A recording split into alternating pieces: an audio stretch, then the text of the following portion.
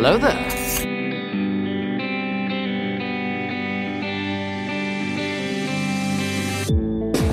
Science fiction is an existential metaphor. It allows us to tell stories about the human condition. Isaac Asimov once said, individual science fiction stories may seem as trivial as ever to the blinder critics and philosophers of today. But the core of science fiction, its essence, has become crucial to our salvation. Tell me how many lights you see. There are 4 lights! So this is how liberty dies. With thunderous applause. Game over, man. It's game over. Welcome to the Sci-Fi Diner podcast. I'm one of your hosts, Scott Herzog. And good evening. I am Miles P. McLaughlin. I'm Chrissy Raffensperger. And I'm Dave Sellers. And we have with us a very special guest, Tyler Lloyd, who will be joining us tonight from the comfort of his own home. And welcome, Tyler. Hey, guys. How you doing? Hello, Tyler. So Dave and I are Tyler because we have to, unfortunately, Tyler has to work with us poor schmucks and put up with us. But Tyler, we're glad that you can join us here just to talk about, primarily to talk about the Patterson Cup, and then also to talk about should we reboot Star Wars, which is a conversation we began the last show. And I think Tyler's going to have a little bit different opinion than many of you were sharing the last time. So I'm looking forward to that as well. So, and I mean, at least there'll be someone right in the room, all right. So why don't we head into talking a little bit about what's going on in our sci-fi world, things that we're watching and reading or listening to, and we'll go from there. And Dave, why don't we start with you? What's going on in your science fiction world? Not a whole lot. This time of year is very, very busy. But I've been rewatching Star Wars Rebels in my spare time. And I literally just started a audiobook about the Orville called Sympathy for the Devil. I'm looking very forward to finishing that one, getting some little bit more bonus Orville in my life now that season 3 is beautifully concluded, and hoping for an announcement for season 4. So it's on Disney Plus now, so stream it away, get those numbers up, and we can get a 4th season, hopefully. And watch the Patterson cut of Obi Wan, which I cannot wait to talk about. Awesome. As far as the audiobook of the Orville, is any of the cast reading it, or they have somebody who's not part of the cast reading it? Well, that depends on how you want to define part of the cast.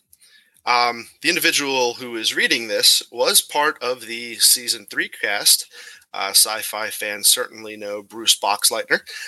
Okay. From Babylon 5 fame and the Union president in the Orville. He's got a good voice for it. I only heard him through the opening prologue, started the prologue so far, so not too deep into it, but I'm looking forward to that. Very good. I'm glad it's not some nobody whose voice you can't stand, because that just kind of ruins an audiobook. Yep. Very good. Chrissy, how about you? What's going on in your sci-fi world? Oh, well, there is lots of books lately other than Kenobi, which obviously I watched. I did my homework this time. Yes. It was good. Did my homework. I read Gardens of the Moon by Steven Erikson, which is a glorious mess of a book. I have literally, it was an experience. I'm very much convinced that you need to be drunk to read it, because I have never seen such a plot character. I don't know what.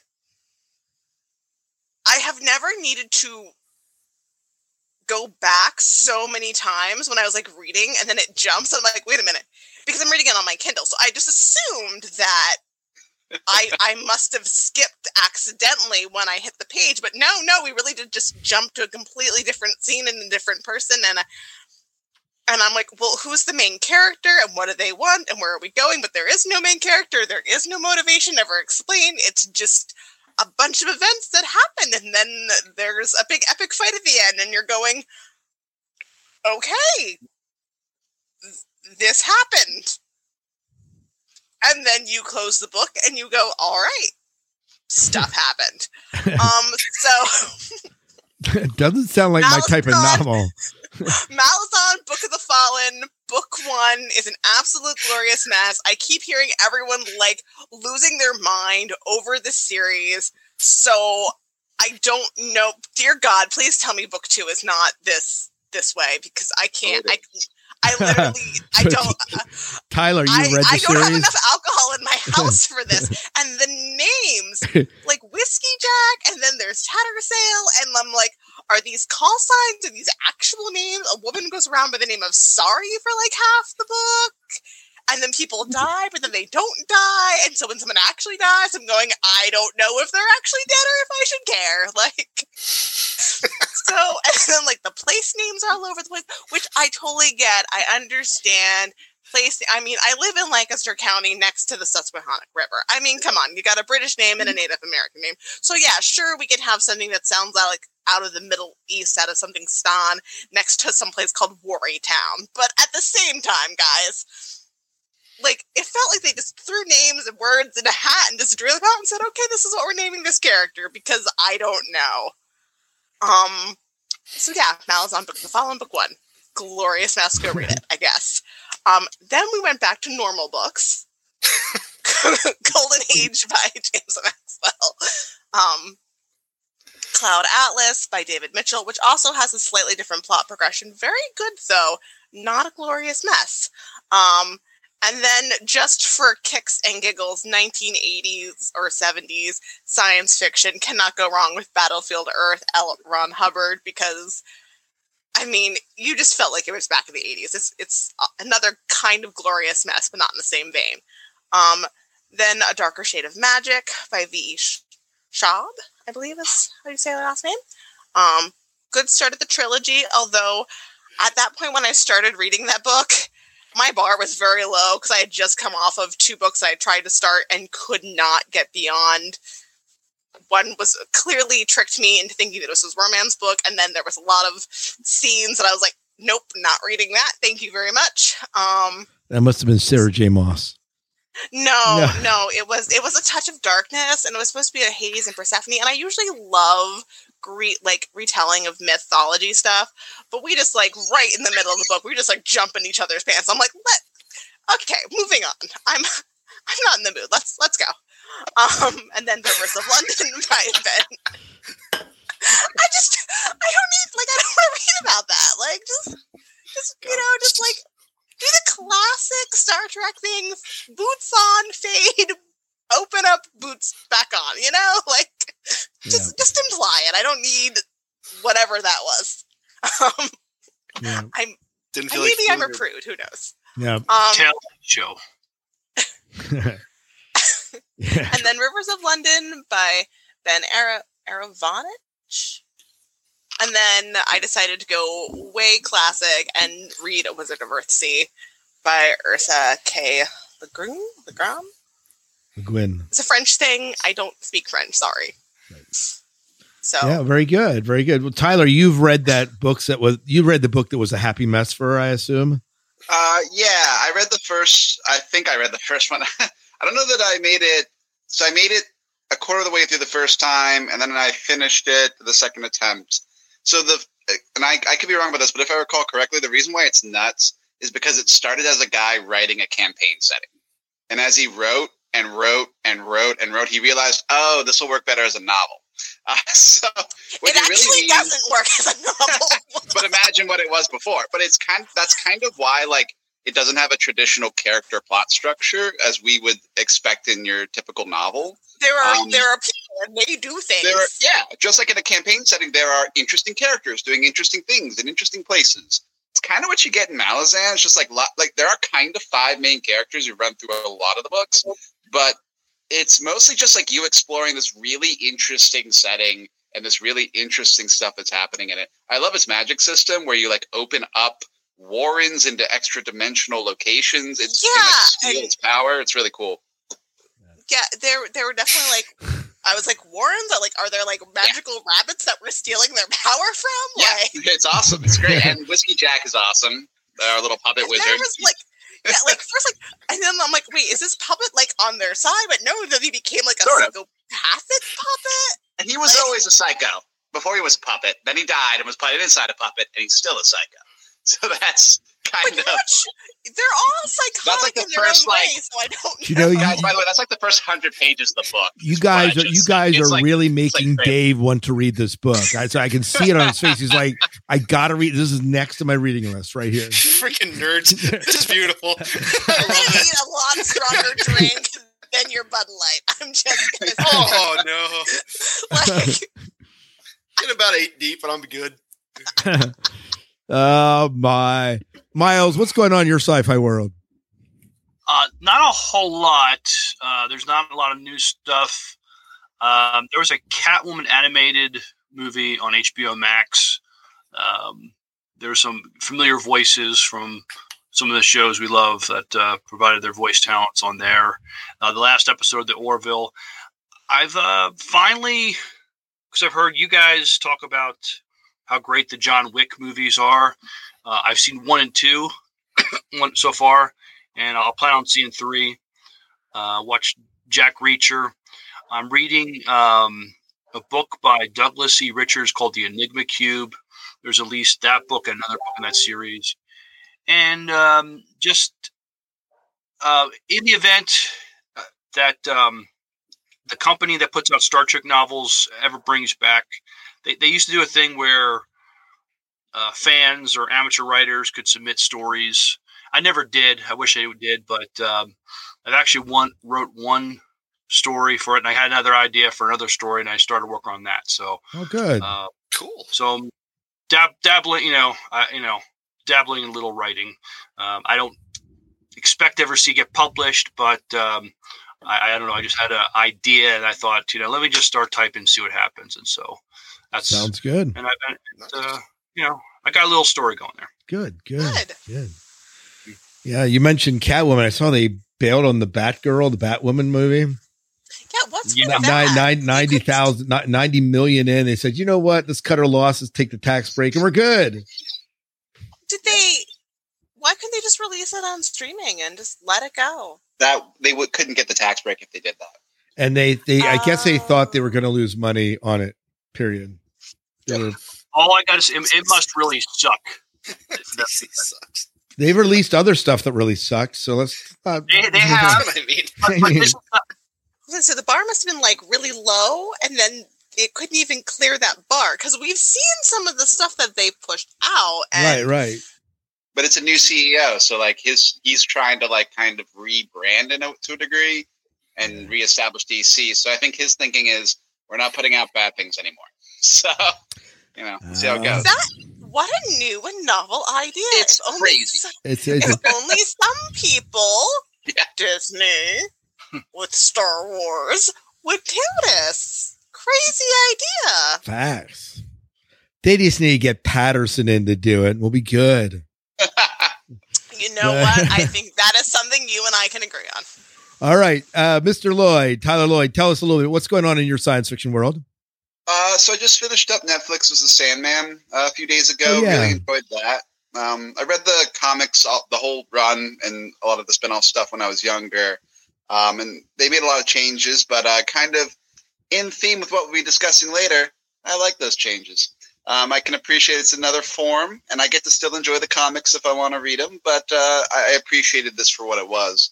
I also started in on, so I'm into Warhammer 40K a lot. I started in on a series of Black Library novels about the Night Lords, and it's very well written. A lot of the stuff that they put out is like schlock, but like some of it's like legitimately literature. Like it's just really beautiful and well done. So I've been enjoying that.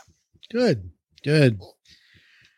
I watched another episode or two of The Orville and watched a few episodes of Lower Decks. Didn't get that far, but did watch a few.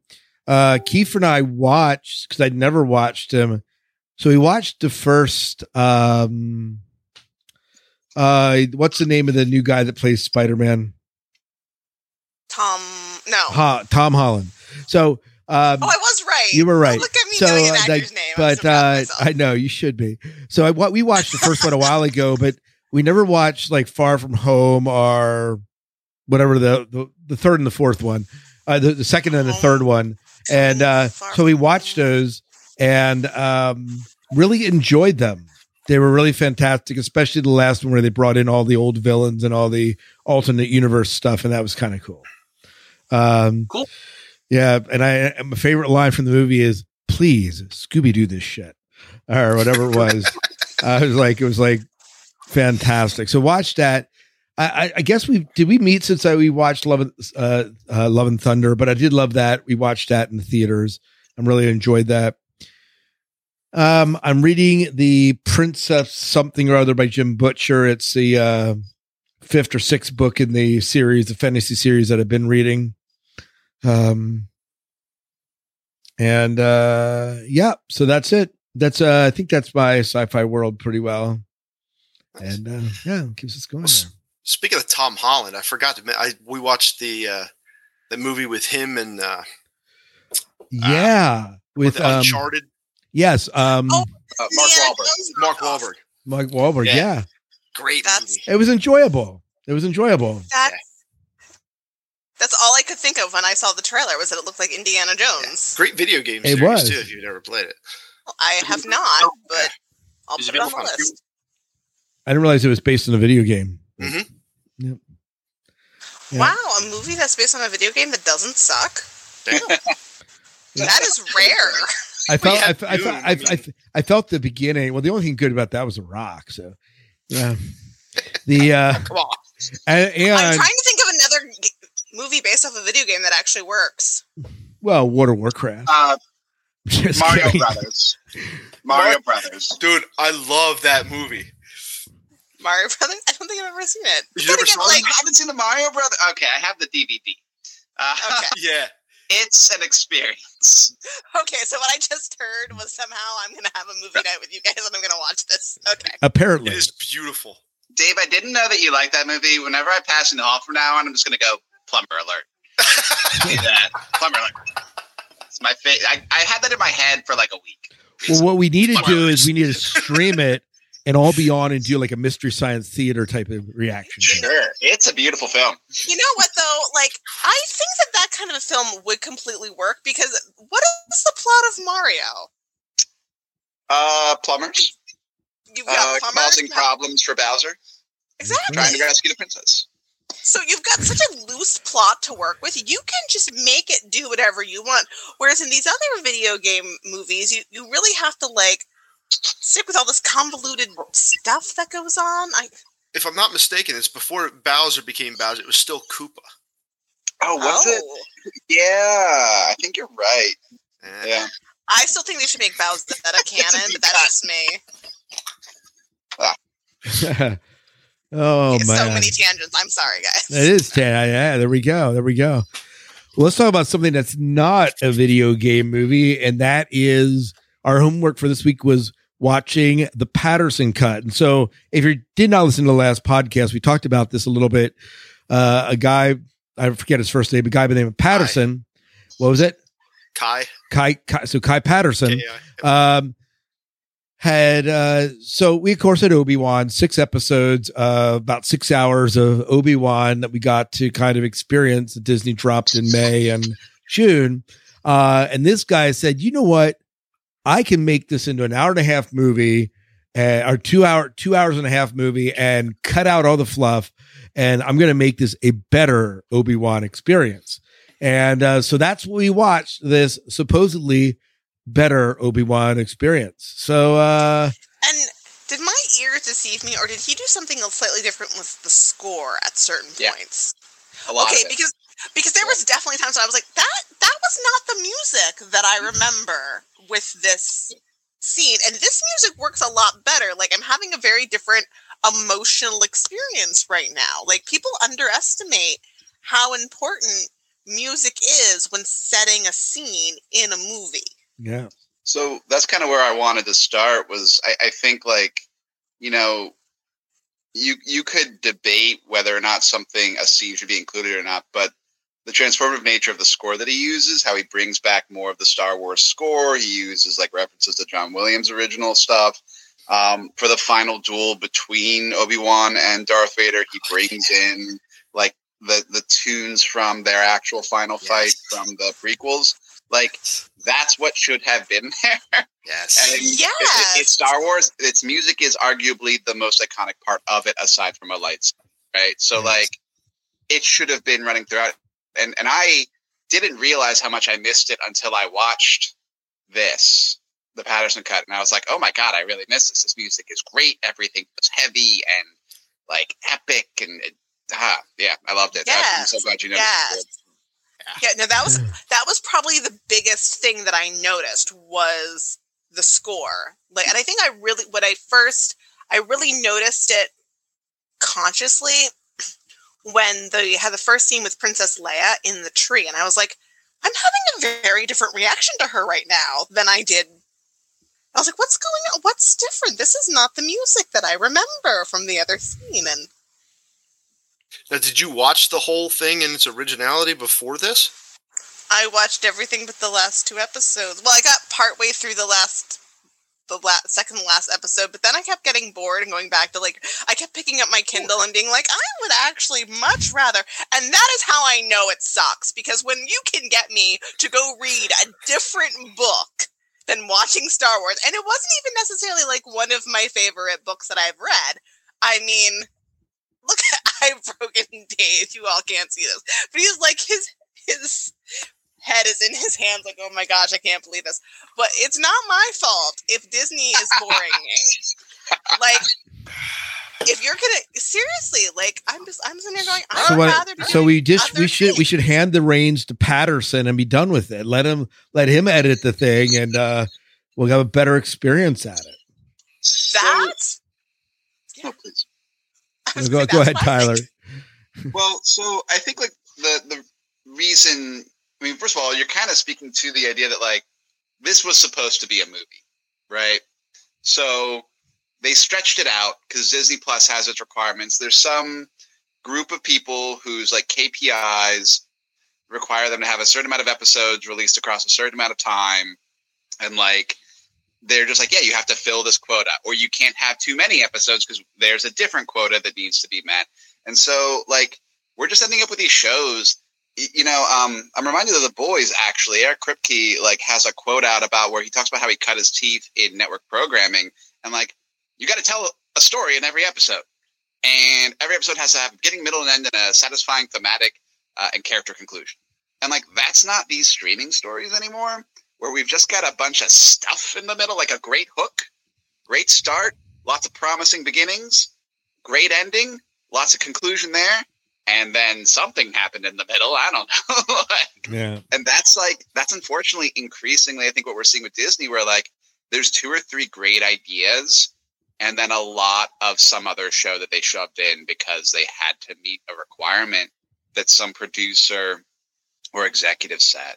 And I think that's why you're bored by Kenobi. Which is really a shame, because part of the beauty of streaming is the idea that you should, in theory, be able to tell as a story in as many episodes as you need, or as few as episodes you need. And you know what? You don't even need to stick to like the 20-minute, 30, like the, because you know, in television, the olden days of that, where you had like an hour to fill plus so many minutes of commercials, you know.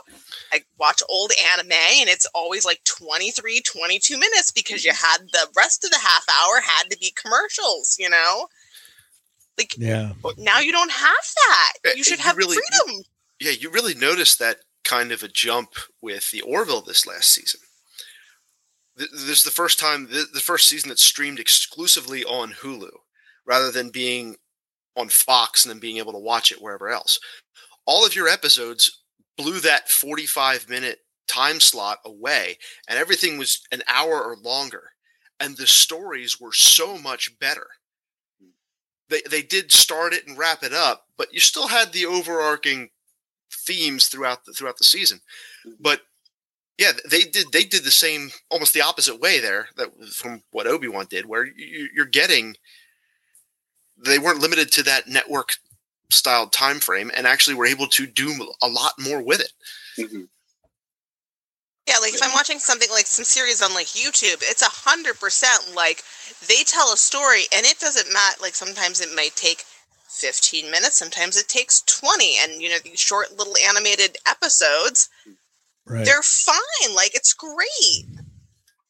Well, so for Disney, it's got this schedule, right? I remember when we were heading into summer, I looked like Disney had this calendar where I'm going to get to watch, I think it was like Moon Knight, and then I'm going to get to watch Kenobi, and then I'm going to get to watch, correct me if I'm wrong on the schedule, but then it's Miss Marvel, and then it's She-Hulk. And I think Mando was in there somewhere. And Baby Groot. And Baby Groot's around there. But like they have a schedule. So the idea is like there's always a new thing for you to watch, right? So that's their like plan. But unfortunately, you end up with Kenobi then where the creators conceived of a film. And then we're asked to double it. Really? And that's just nuts. Like now it's just like, all right, come up with more. There's a great like homage to Unforgiven inside this movie, right? Or inside this show. And that's what Patterson tried to bring out, minus the like crazy psychopath whiskey scene at the end, which I would have actually liked, but I guess we're not getting that out of Obi-Wan. But there's such a cool movie, and that's what Patterson brings out, because it opens on just Obi-Wan, miserable and alone. That's basically our prelude, right? Which I like. How does Kenobi start? How does the original series start? What are our opening scenes? Does anyone remember? Because as I was watching Patterson, I'm like, wait a second. How does the series begin? I don't think it's the same, is it? I thought the beginning was pretty close. Obi-Wan is in the hovel in the cave, and then going to the. He's cutting fish, and yeah. Do we get the hovel in the beginning of the Patterson cut, or is he just working out in the desert at the start? Patterson cut. He's just working on the butcher.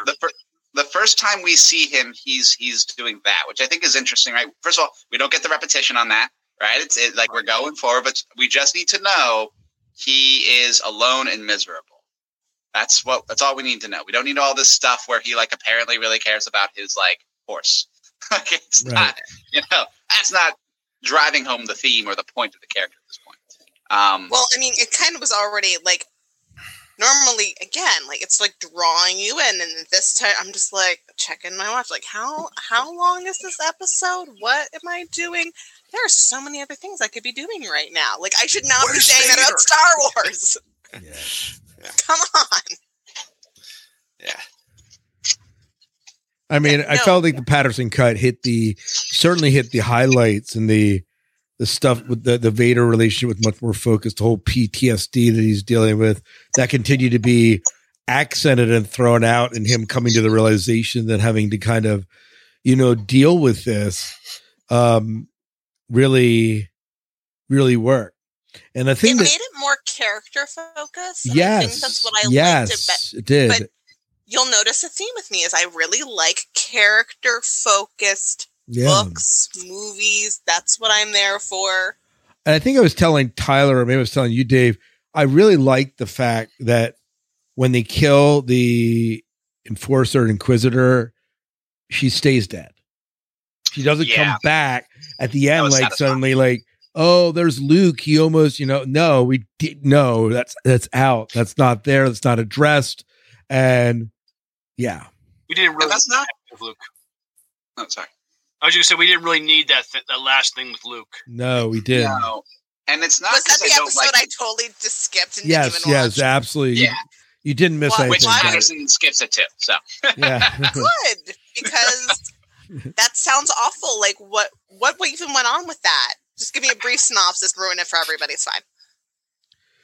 So Reva basically, through sheer plot stupidity, finds out where Luke is and figures out that Luke and Leia are Vader's children and goes to kill Luke because this is her last revenge against Vader, since she can't kill Vader herself because she fails to do that. And then she gets there and, oh God, like Obi-Wan's coming back from having won the duel with Vader and then senses that Luke is in danger and flies straight to them and then like manages. It's like the timing. It's dragging across Westeros level silliness. Right. Like, and manages to save Luke, and Reva redeems herself. Right. How? Well, Force, pretty much force, Yeah. and intuition. Vader is not able to figure this out. Don't worry about Vader. He's gone now. He's not in the story. So both of his children were on the Death Star in episode 4. Well, now we're getting into plot holes, which could be addressed in a reboot of the original. Nice segue. But before we segue into that, was there anything else in particular about the Patterson cut that you felt that Patterson did? We mentioned the music, and that obviously tied everything together beautifully. We mentioned, trimming the fat out of the episodes that didn't need to be there, like literally like almost 3.5 hours of fat trimmed out of the episodes that aren't missing.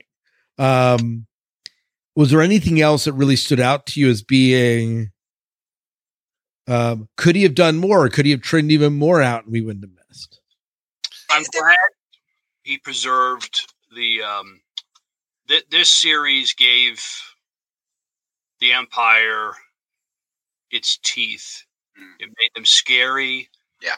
I had overtones of maybe there's just me. Maybe I'm just, I don't know, reading more into it than is there, but just, I don't know. The Nazis going into a town looking for people hiding Jews. Mm-hmm.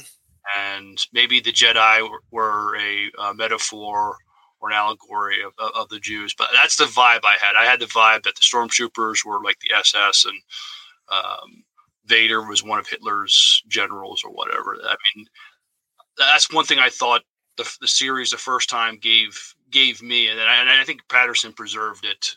Yeah, absolutely. He made the stormtroopers scary. He made Vader very scary and powerful. Don't take the scene where Vader catches the starship and then starts ripping apart with the Force. So he preserved that, which I'm happy. I think that makes Vader look so badass. Absolutely. Yeah. So what you're saying is that Tyler can now use this when he teaches Night as a parallel text. Oh God. Yeah. I'll just let them watch Kenobi.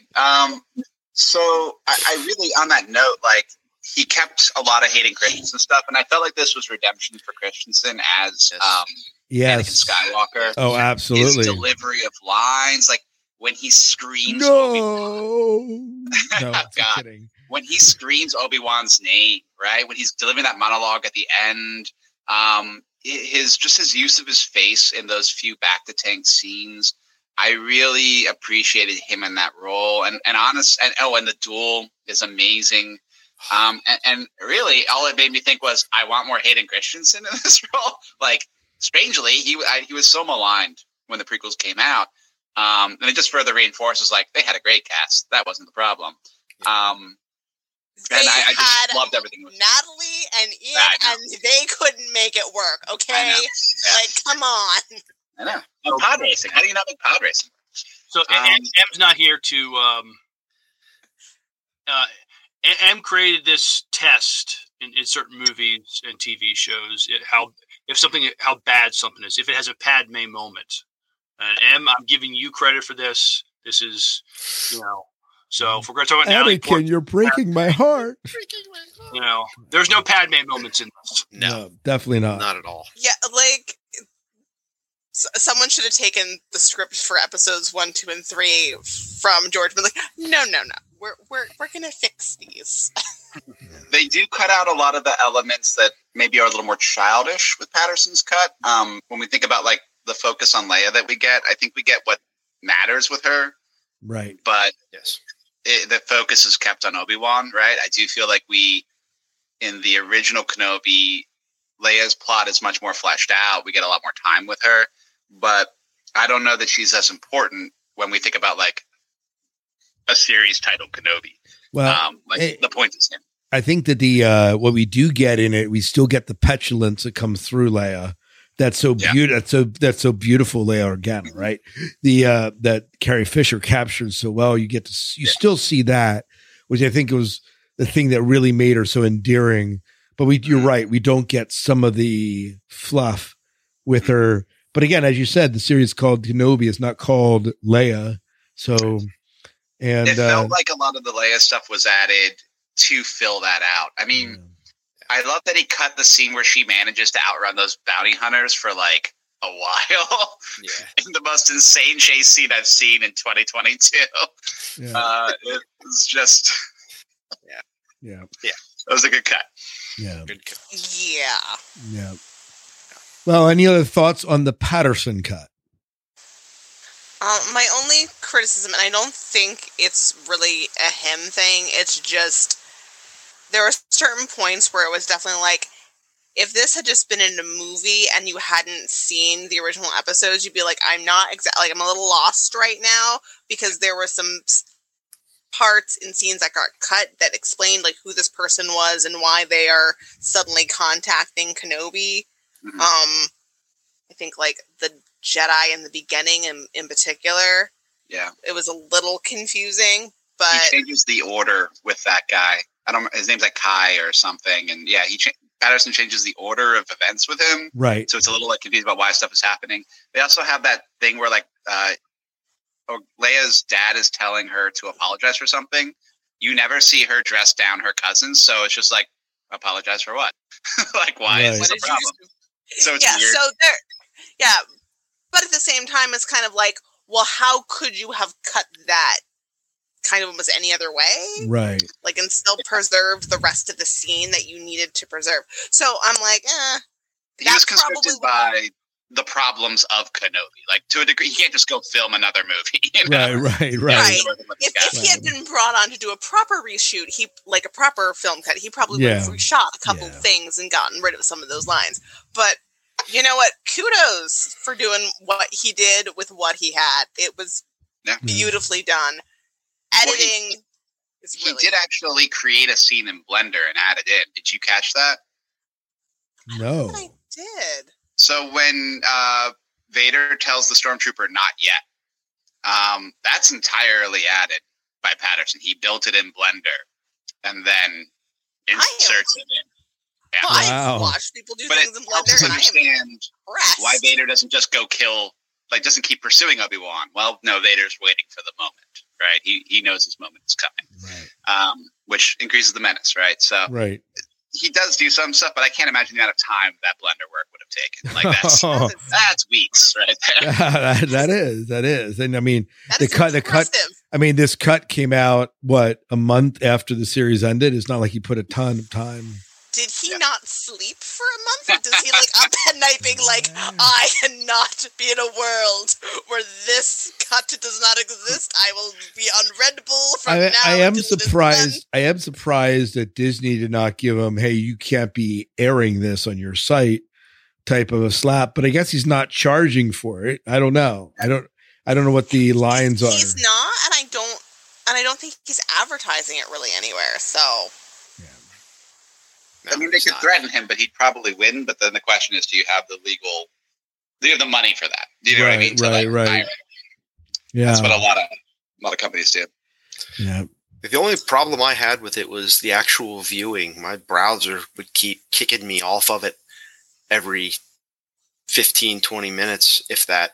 And I'd have to remember where my timestamp was. Start it. Go back in. What browser were you using? Because I didn't have that problem at all. It didn't bother me at all. Oh, I think I watched it on Firefox, so maybe that's the difference. That's probably. I watched it on Netscape. It worked fine. Netscape. I'm just kidding. I'm just kidding. Travel through time to watch this. Tyler's like, "What's Netscape? Never even heard of that." No. Oh no, I not that young. Hold on. Oh man, yeah. I know what Netscape is. Come on. Oh, I know. Yeah. So, well, since we have, I think what this movie really shows is that we have Obi-Wan, we have Hayes and Kristen doing a phenomenal job in the roles that they were cast in, and it makes perfect sense that now it's time for us to do a reboot of the original trilogy. It just does. Because as they're aging into the role, we'll be able to have. I know. That's my point. So we did hear from some of these people last time, but Tyler, I would love to hear your point of view as to why you think this series should be rebooted.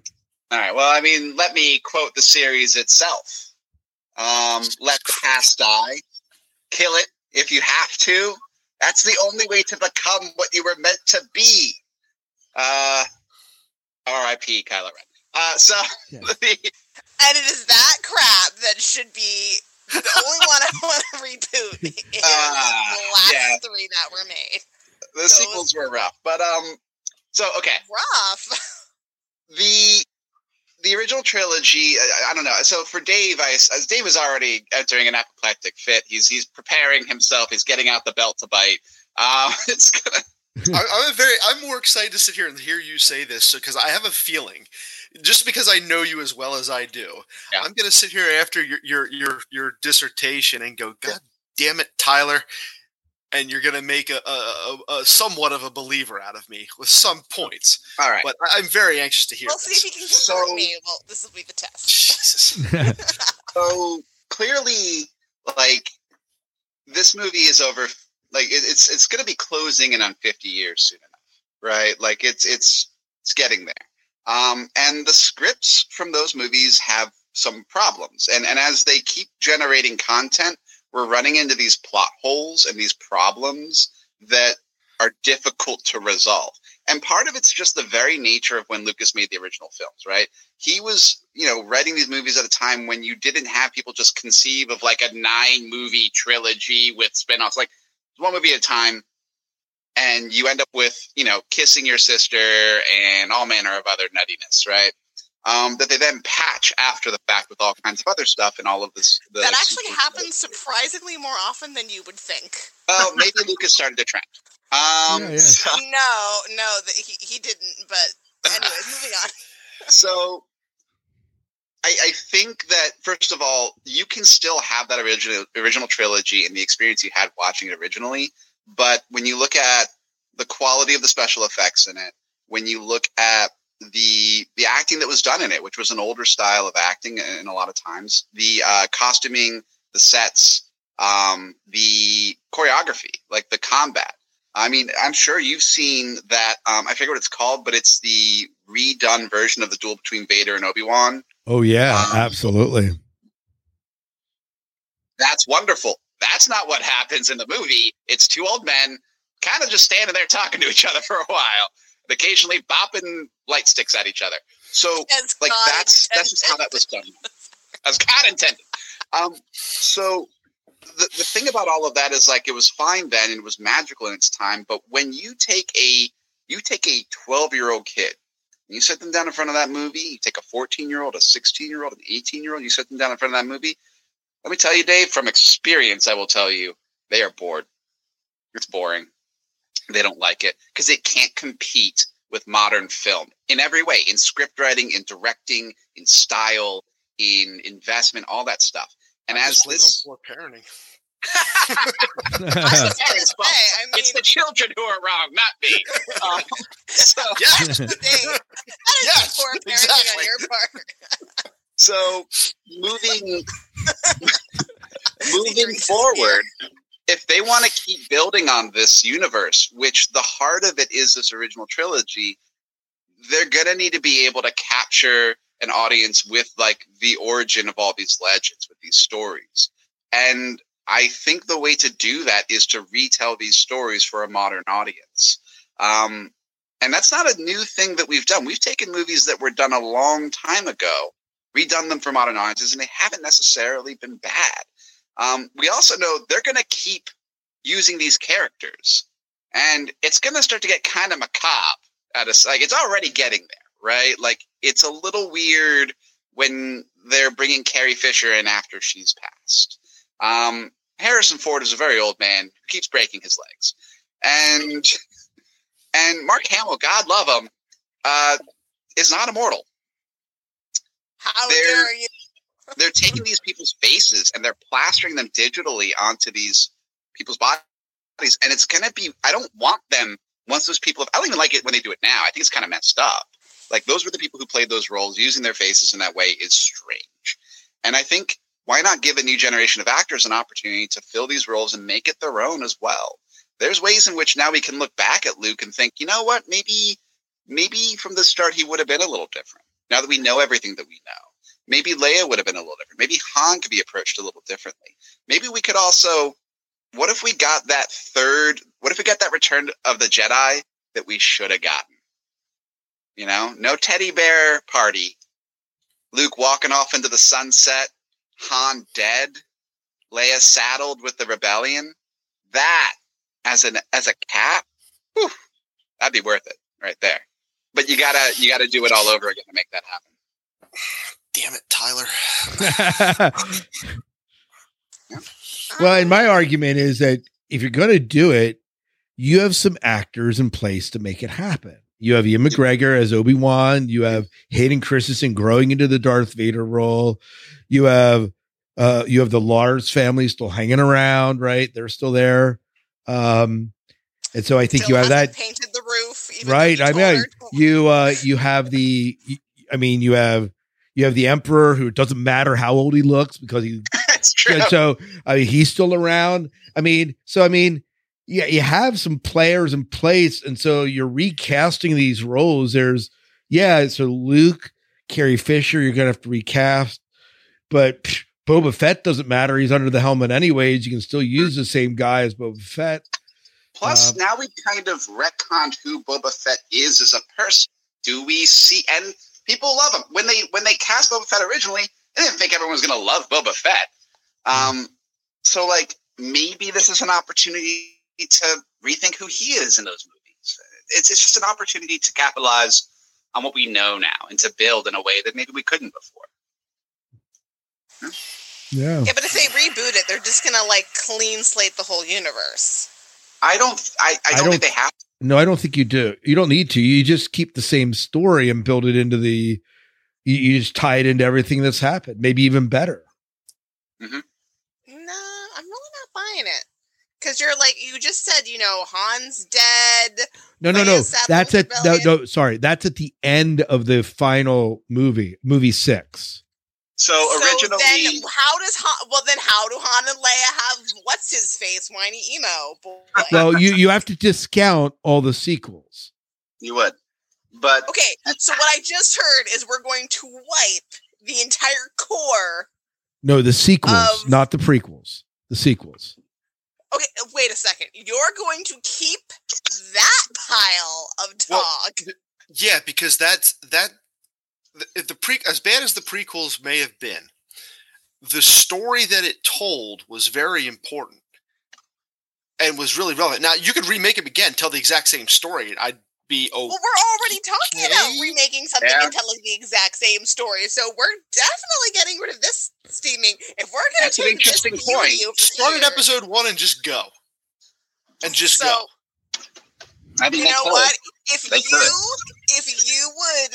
If you would do that, I would be on board, because that means that I would be taking away 3 really good movies to redo 6 shit shows.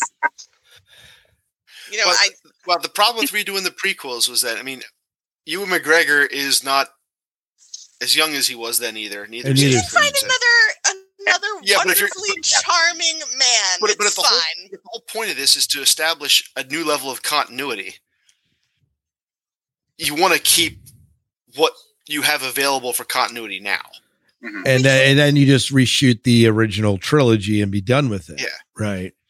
And tie it in and direction. So I'm not giving these 3 up if we're keeping this other crap around it. That's not happening. Yeah. That's if I have bargaining power here. But anyways. My biggest question, my question then is to hear back to Tyler, what you said about Return of the Jedi. Mm. Yeah, fine. I could do without the Ewoks. That was just to sell plush toys. It was just the first version of Jar Jar Binks as far as I was concerned. What were you talking about? Han being dead at the end of that? So, this is something I never knew. For Han to die instead of coming out of the carbonite. So it adds a level of tragedy. And it's hard to do that, obviously, with him having an actual role in Force Awakens and a role, I think, in Kylo Ren's development. I don't know that we're happy with how that goes, but like that is what happens. So I don't know if that is something that could be done. We do know that Luke walks off into the sunset. That's still doable with him, like kind of they already kind of retcon him into doing that with him like running off, starting the temple, it falls apart, and then he really becomes a hermit. And Leia sort of is saddled with things at the start of the sequel trilogy anyway. After the or we could go and make the expanded universe stuff like we should have done in the first place. You mean Thrawn? Well, so there, if Han dies in the carbonite, that's fine. You end Return of the Jedi the same way you ended Revenge of the Sith, with Leia standing there pregnant with Han's twin children. Yeah, Jason and Jaina, and you move into the next set. Yeah. See, we could. So you're proposing a complete wipe of the sequel trilogy. I just want justice for John Boyega, so we can recast him. Recast him, that's fine. But oh my God, whether we do anything with the original trilogy or not, 7, 8, and 9, you can just take them off the plate. As far as I'm concerned. Those are definitely not happening. Those could be just redone. The fans already want those rebooted. Someone please burn them and redo them. Yeah. You can have the same actors doing other things, but I'm not blaming the actors for it. I'm blaming whatever. Or just stop playing the trilogy game and just keep rolling new movies out, so you can continue a different storyline. So we don't have to go from the previous movie we just crashed the big galactic empire, and the very next movie, oh wait, they're really not destroyed; they're still here again. Somehow the Emperor is alive. Yeah. What the hell happened in between here? So, I think we have to make a call. Do we just, the other possibility is, yes, we can go, if we're going to continue talking about Skywalkers and they become central, then I agree with Tyler. I think we need to reshoot the original trilogy. Otherwise, the Star Wars was meant in a lot of ways for kids. In a lot of ways, you're losing a young audience here with the original trilogy. If that's important, if toys are still important, if we still want to reach out, then we need to reshoot that. If we don't care about the Skywalker saga, then let's get away from that. Let's do something else. Let's focus on Elijah. Do we really want to keep just like doing things, saying it's canon, ripping it out, and then being not canon? Now we have like almost like a Star Wars multiverse thing. Well, and then we've been doing it with Star Trek for the last how many years here with stupid J.J. Abrams. Keep his ass away from this and we'll be perfectly fine. Well, that was the problem to begin with. No. Yeah. So this is what I think. Ooh, go ahead. Listening to you all pontificate. Love it. Tyler makes some interesting points. If Star Wars were to go on, I don't think Star Wars should necessarily keep going. I think eventually it has to end sometime. And yes, it's still a cash cow for Disney, but eventually you're going to be running out of stories to tell. And to me, the original 3 movies, I saw them as a child. Yes, they're a product of their time. Yes, they have their flaws. But even with their imperfections and flaws, they still have value. And if you recreate those 3 movies, I am going to take it as a slight against my childhood. I don't think anytime we've seen reboots of other franchises, the success rate has not been all that good. Battlestar Galactica, just saying. That was a TV show, but if we're talking about movie franchise, yeah, Spider-Man. But here's the thing: superhero genres are not the same as like Star Wars or Star Trek. You can keep doing superhero genres indefinitely. You just, he's born in this present day. You don't have to go back. I mean, our superheroes go back to the 1930s. Star Wars has been going for 50 years, Star Trek has been going on for longer. Superheroes, you can keep rebooting them, but I think when you take, you don't do another Mona Lisa or any other work of art. You appreciate it for its great art, and you appreciate it that it has some flaws and imperfections, and it's a product of its time, and that's what the original three are. And you'd be destroying something beautiful if you reboot them. Well, but you could relegate it to the place of legends, which is what they did with all the novels from that universe. Why would you do that? We can call it now the original trilogy, the original legends. Yeah, but then you said a whole and Miles went to where I was like kind of steering anyways, which is you can't just keep ripping things out and putting in it, because then you talk about macabre, but then we end up with this like Frankenstein monster thing, because you keep trying to like build onto it, and then you're like, well, this part over here doesn't work, so I'm going to pull this out, we're going to shove this other thing in, but then that creates so many other problems. So to me, that's already happening with the sequels, with Mandalorian, with maybe they should have thought Fett series. Then maybe some of them should have thought a little bit more thoroughly about what they were writing and what they were shooting out. But that's what's going to happen no matter what you do, right? Well, like they're going to keep going. Just stop. Like no, they're not going to stop. They pay too much money. Well, then we're just going to regulate it all to this is very interesting fan fiction. However, over here, the original trilogy. But are they really creating a lot of plot issues? I mean, Mandalorian takes place after Return of the Jedi, in that gap where nothing exists. Right. Mm-hmm. Well, there's plot issues because Grogu's been running around for 50 years, and where has he been in the midst of all these? But again, as we found out, even with a lot of the stuff, take it what you will from an actual realistic point of view. You watch the original Star Wars when they say in the original movies when they're saying all the Jedi have been killed.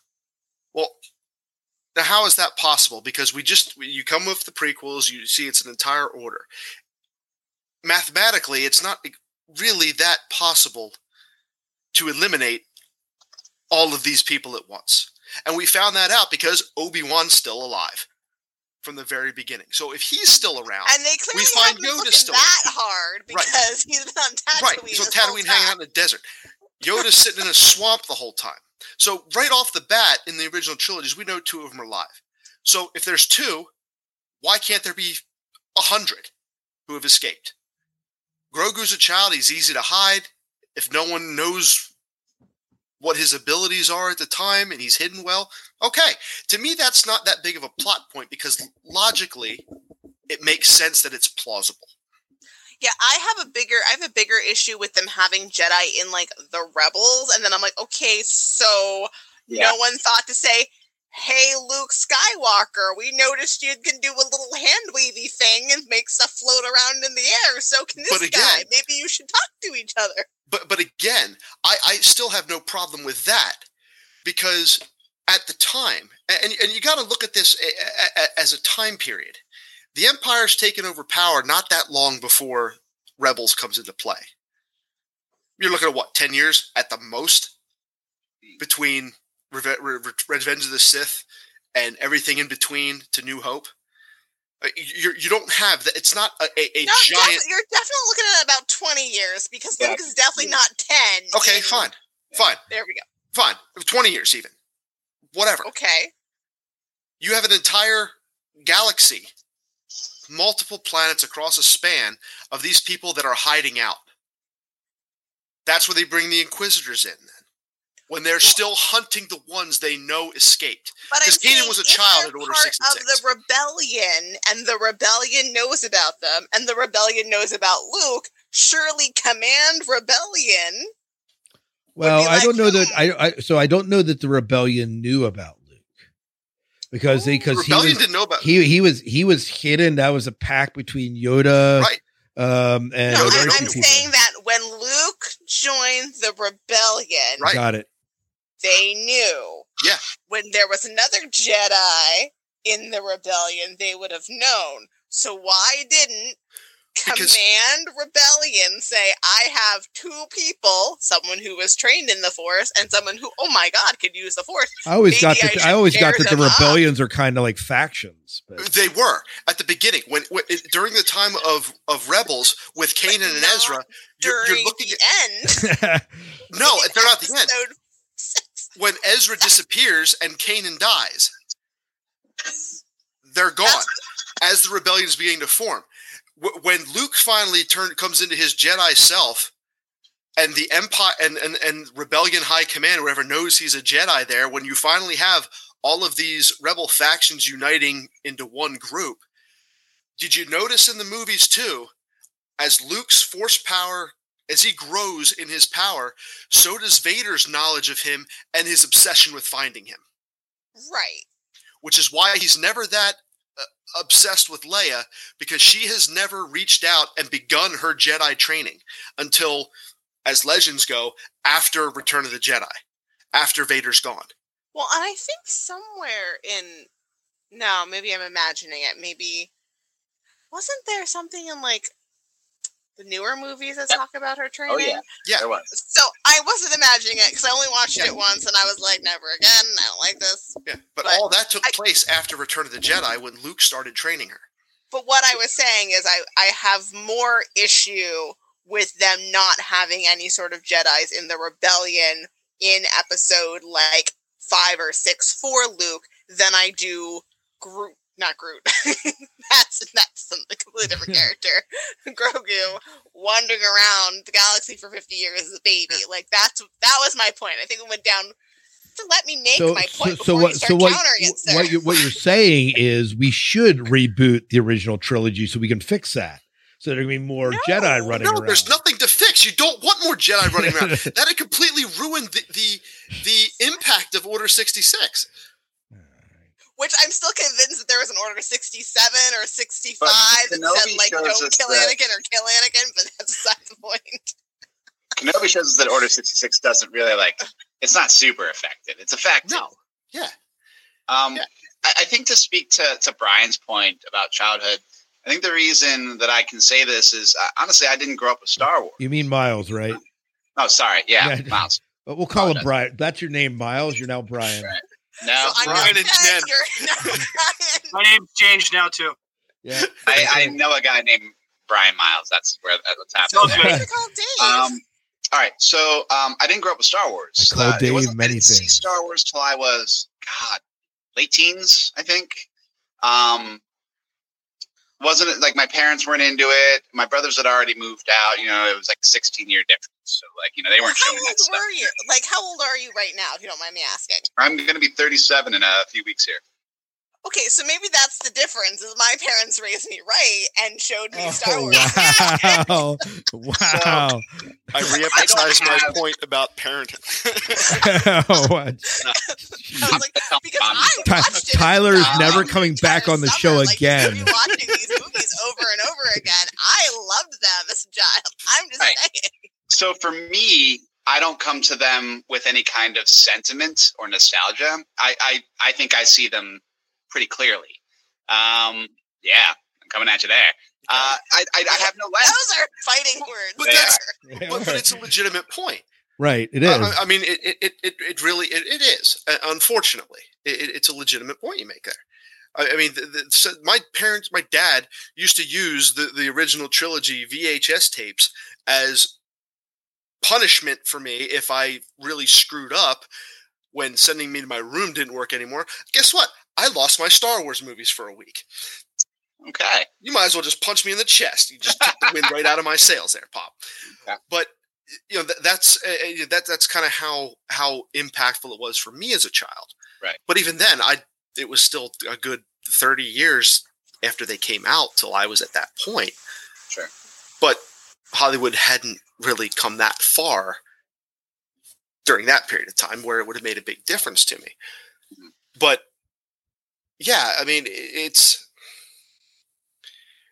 one of those things where my biggest fear And so you brought up Battlestar Galactica. That was a great reboot. I mean, I grew up watching the original on syndication every now and then when it was on. I own it on DVD, but it's not as iconic to do that. My biggest fear is if you're going to reboot something, my biggest fear is you're really just going to screw it up. That's a real possibility. It's such a possibility. They've already screwed it up. And depending on who they had at the helm now for the Star Wars movies coming out, keep Kathleen Kennedy 6,000 miles away from this crap. Get Jon Favreau on it. Yeah. Get Dave Filoni. We'll be good. Dave Filoni on them things. It would be fun. I'd feel a lot better. But they love the original source material. And that's it. Exactly. And that's it. And for me, as long as you are going to be true to the original source material, and you are going to tell the story as it originally it was intended, you can make your tweaks to cover your canon issues however you feel you've got to. Mm-hmm. But I don't want to say I'm less hesitant to be opposed to it. If there's that, if I know, if you're comfortable, if I'm comfortable that right. would happen. So as in you would want someone whom you really trust at the helm. That's kind of your main. Correct. So for me, my youth, the IP of my youth is Wheel of Time. It's like a series of fantasy novels that I grew up with. And Amazon recently started adapting that. And, Don't get me started. I wanted to love that first season so badly. And they really messed it up. They really messed it up. They truly did. COVID did play a role with the ending there, and I am generous towards that. But they made a lot of mistakes, and I came away from it at first very disappointed.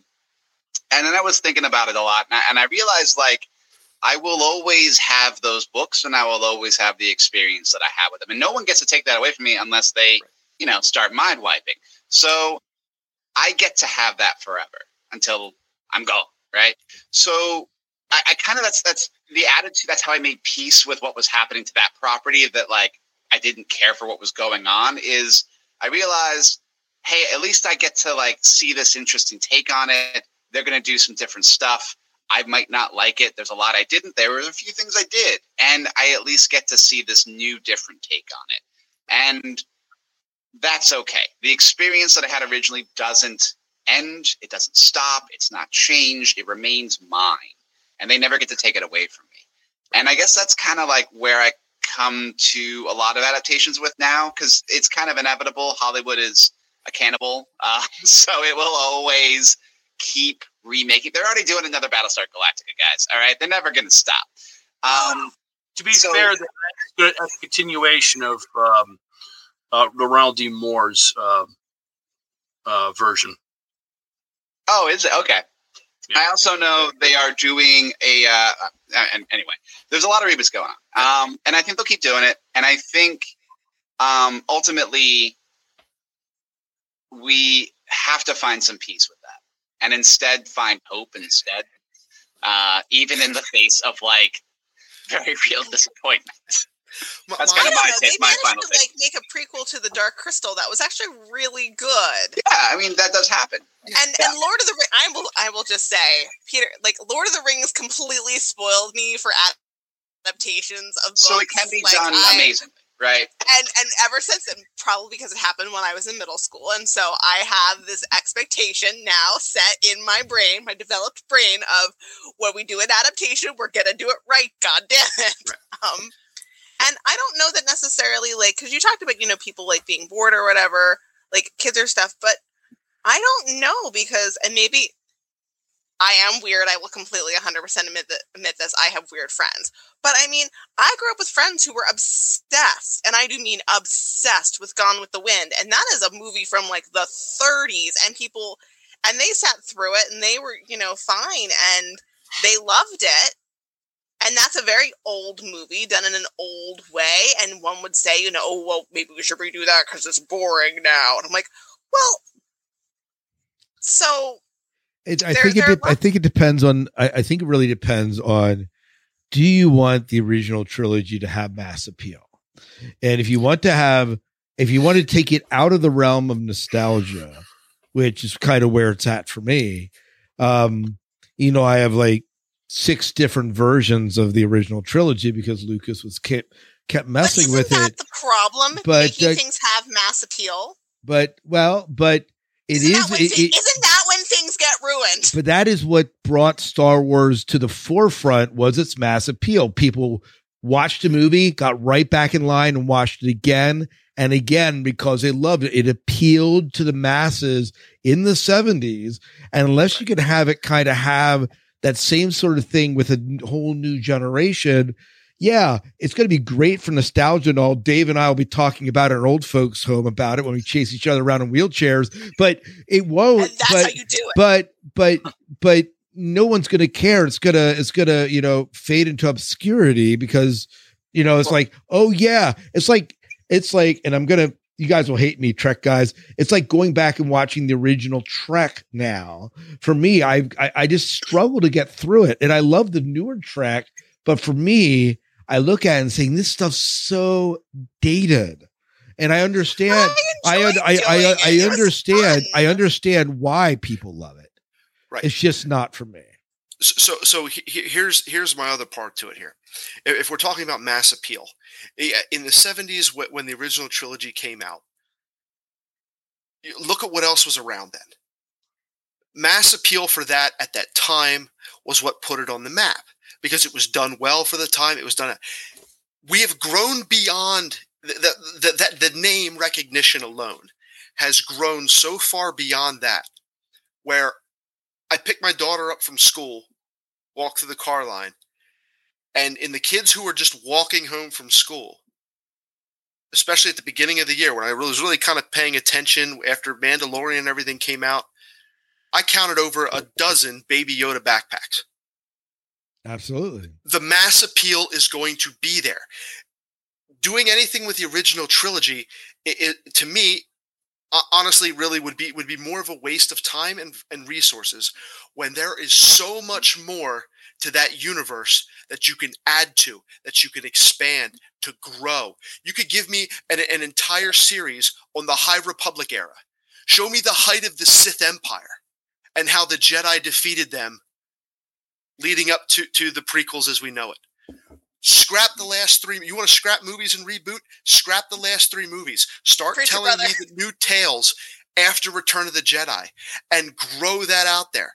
Bring Luke Skywalker into it. Hell, kill Luke Skywalker off if Mark Hamill gets too damn old. I don't care. But we're going to put Mark Hamill in a protective bubble. He's not allowed to die. You have so much more room to expand that to refocus to get mass appeal for the original trilogy that's, 50 years old? For me, it'd be better to take my grandkids after they have another 40 years of Star Wars, that's of glorious Star Wars to come in that they're in love with and watching it. I'd be like, come here, kids, come sit with Grandpa. You want to see where all this started? Let's sit and watch this. And they're going to be bored. They're going to go out and say, yeah, but you kids don't understand.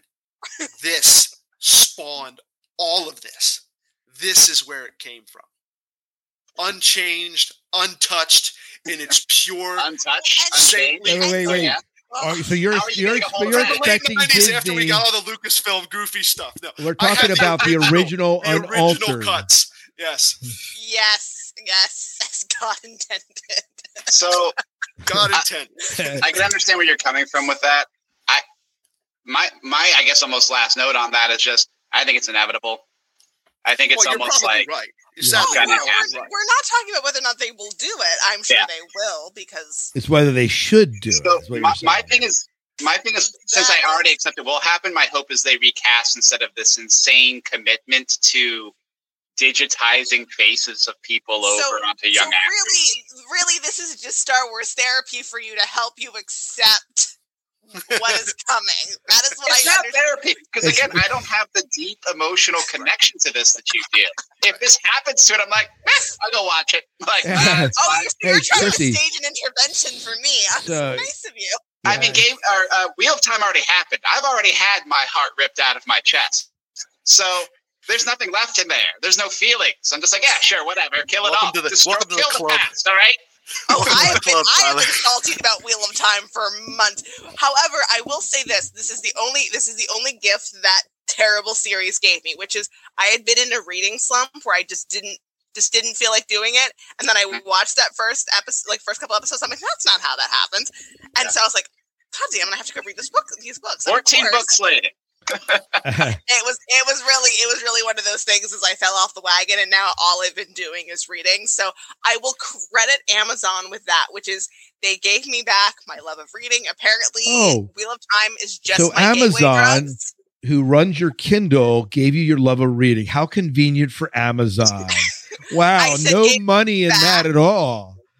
Actually, no, because all I've been doing is reading books from the library. So and from the free Prime, so jokes on them. It was definitely like a gateway drug where I picked up the first book and then 14 books later, and then I just started reading, and I don't know why it kicked it off, but it did. So I guess I will forgive them for that. So I got Wheel of Time back. I get the whole nostalgia thing that some of you are hanging on to with the original trilogy. I really understand too, kind of where Tyler, you're making some pretty solid arguments as to, dealing with this and showing it. Like, I remember when I first started teaching at Penn Manor, 2001, 2002, I showed Star Wars as a part of what I did in the 10th grade curriculum.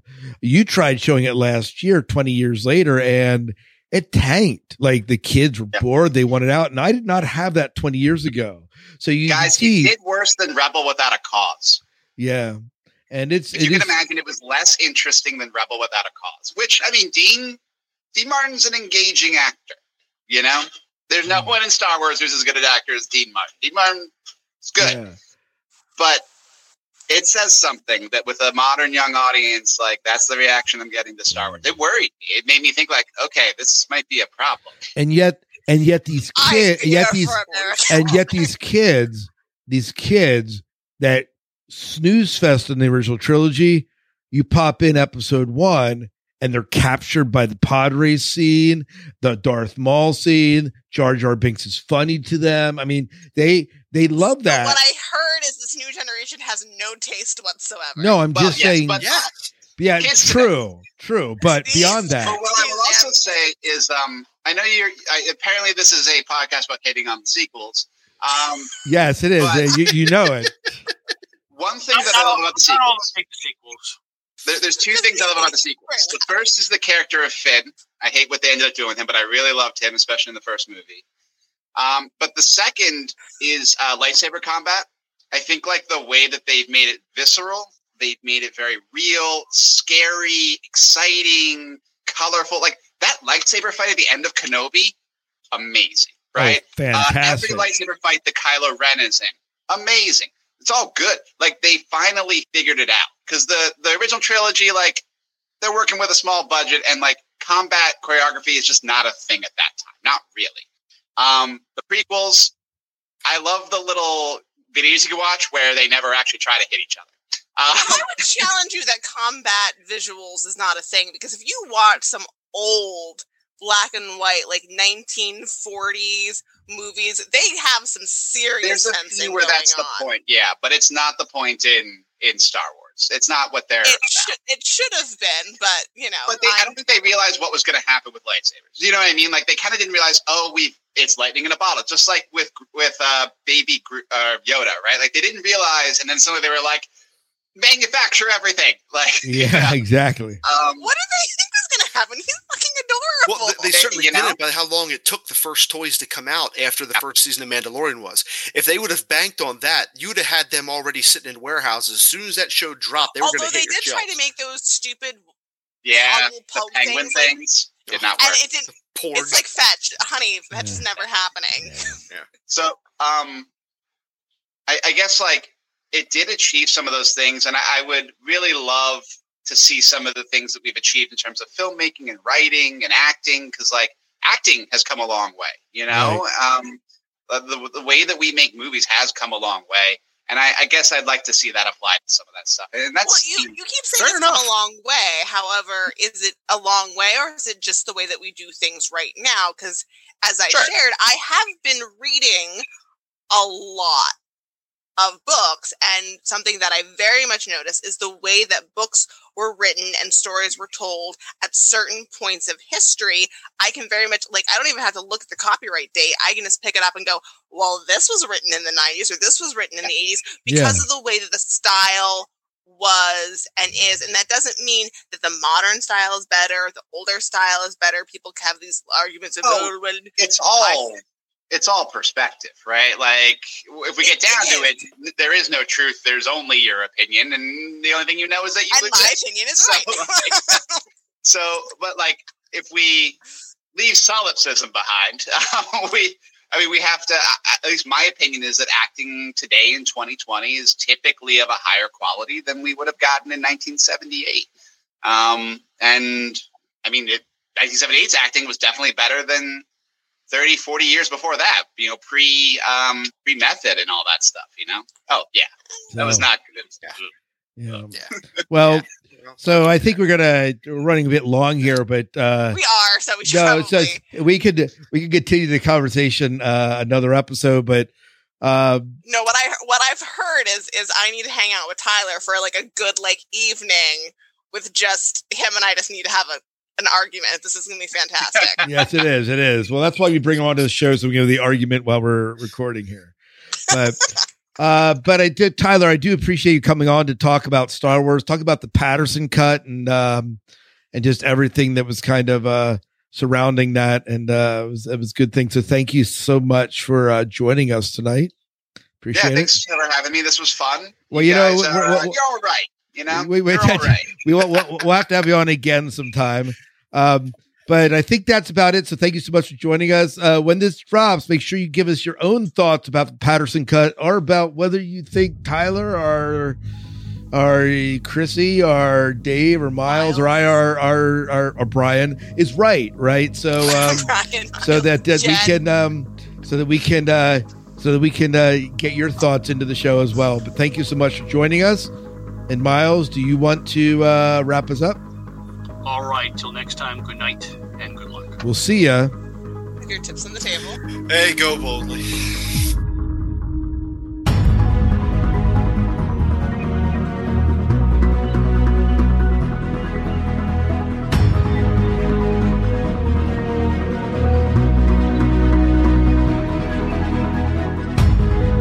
What does Tyler teach? English. Oh, English. Yeah.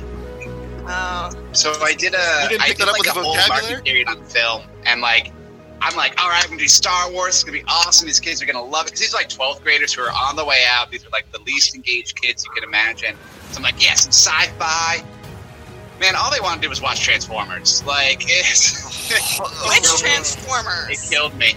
Michael Bay. Garbage. Michael Bay is my mortal enemy. Okay, you're gonna base your opinion about whether or not we should reboot Star Wars on a bunch of people who want to watch that. I know. So it's not just them. It's also me, and I'm I think I could enjoy it. Because again, no deep emotional connection, just a love of science fiction, right? But on top of that, them watching their reaction makes me worried. How much future does this thing have when the audience that would have once upon a time been the audience for this stuff is no longer the audience? Is the audience us? And if that's the case, is that a sustainable way to go forward? I think eventually, despite my objections to death, I will eventually die. I know. The world will be born. And only then may they reboot Star Wars. Facts. Facts. That will be in my will. Please notify Disney that they may now remake Star Wars, because I am fast. That's what they're waiting for. That's right. I'd be careful, though, if a multi-billion-dollar business wants you dead, because that... Pfizer. Yeah. Wow. Now we're getting into all sorts of conspiracy. That's a whole nother show.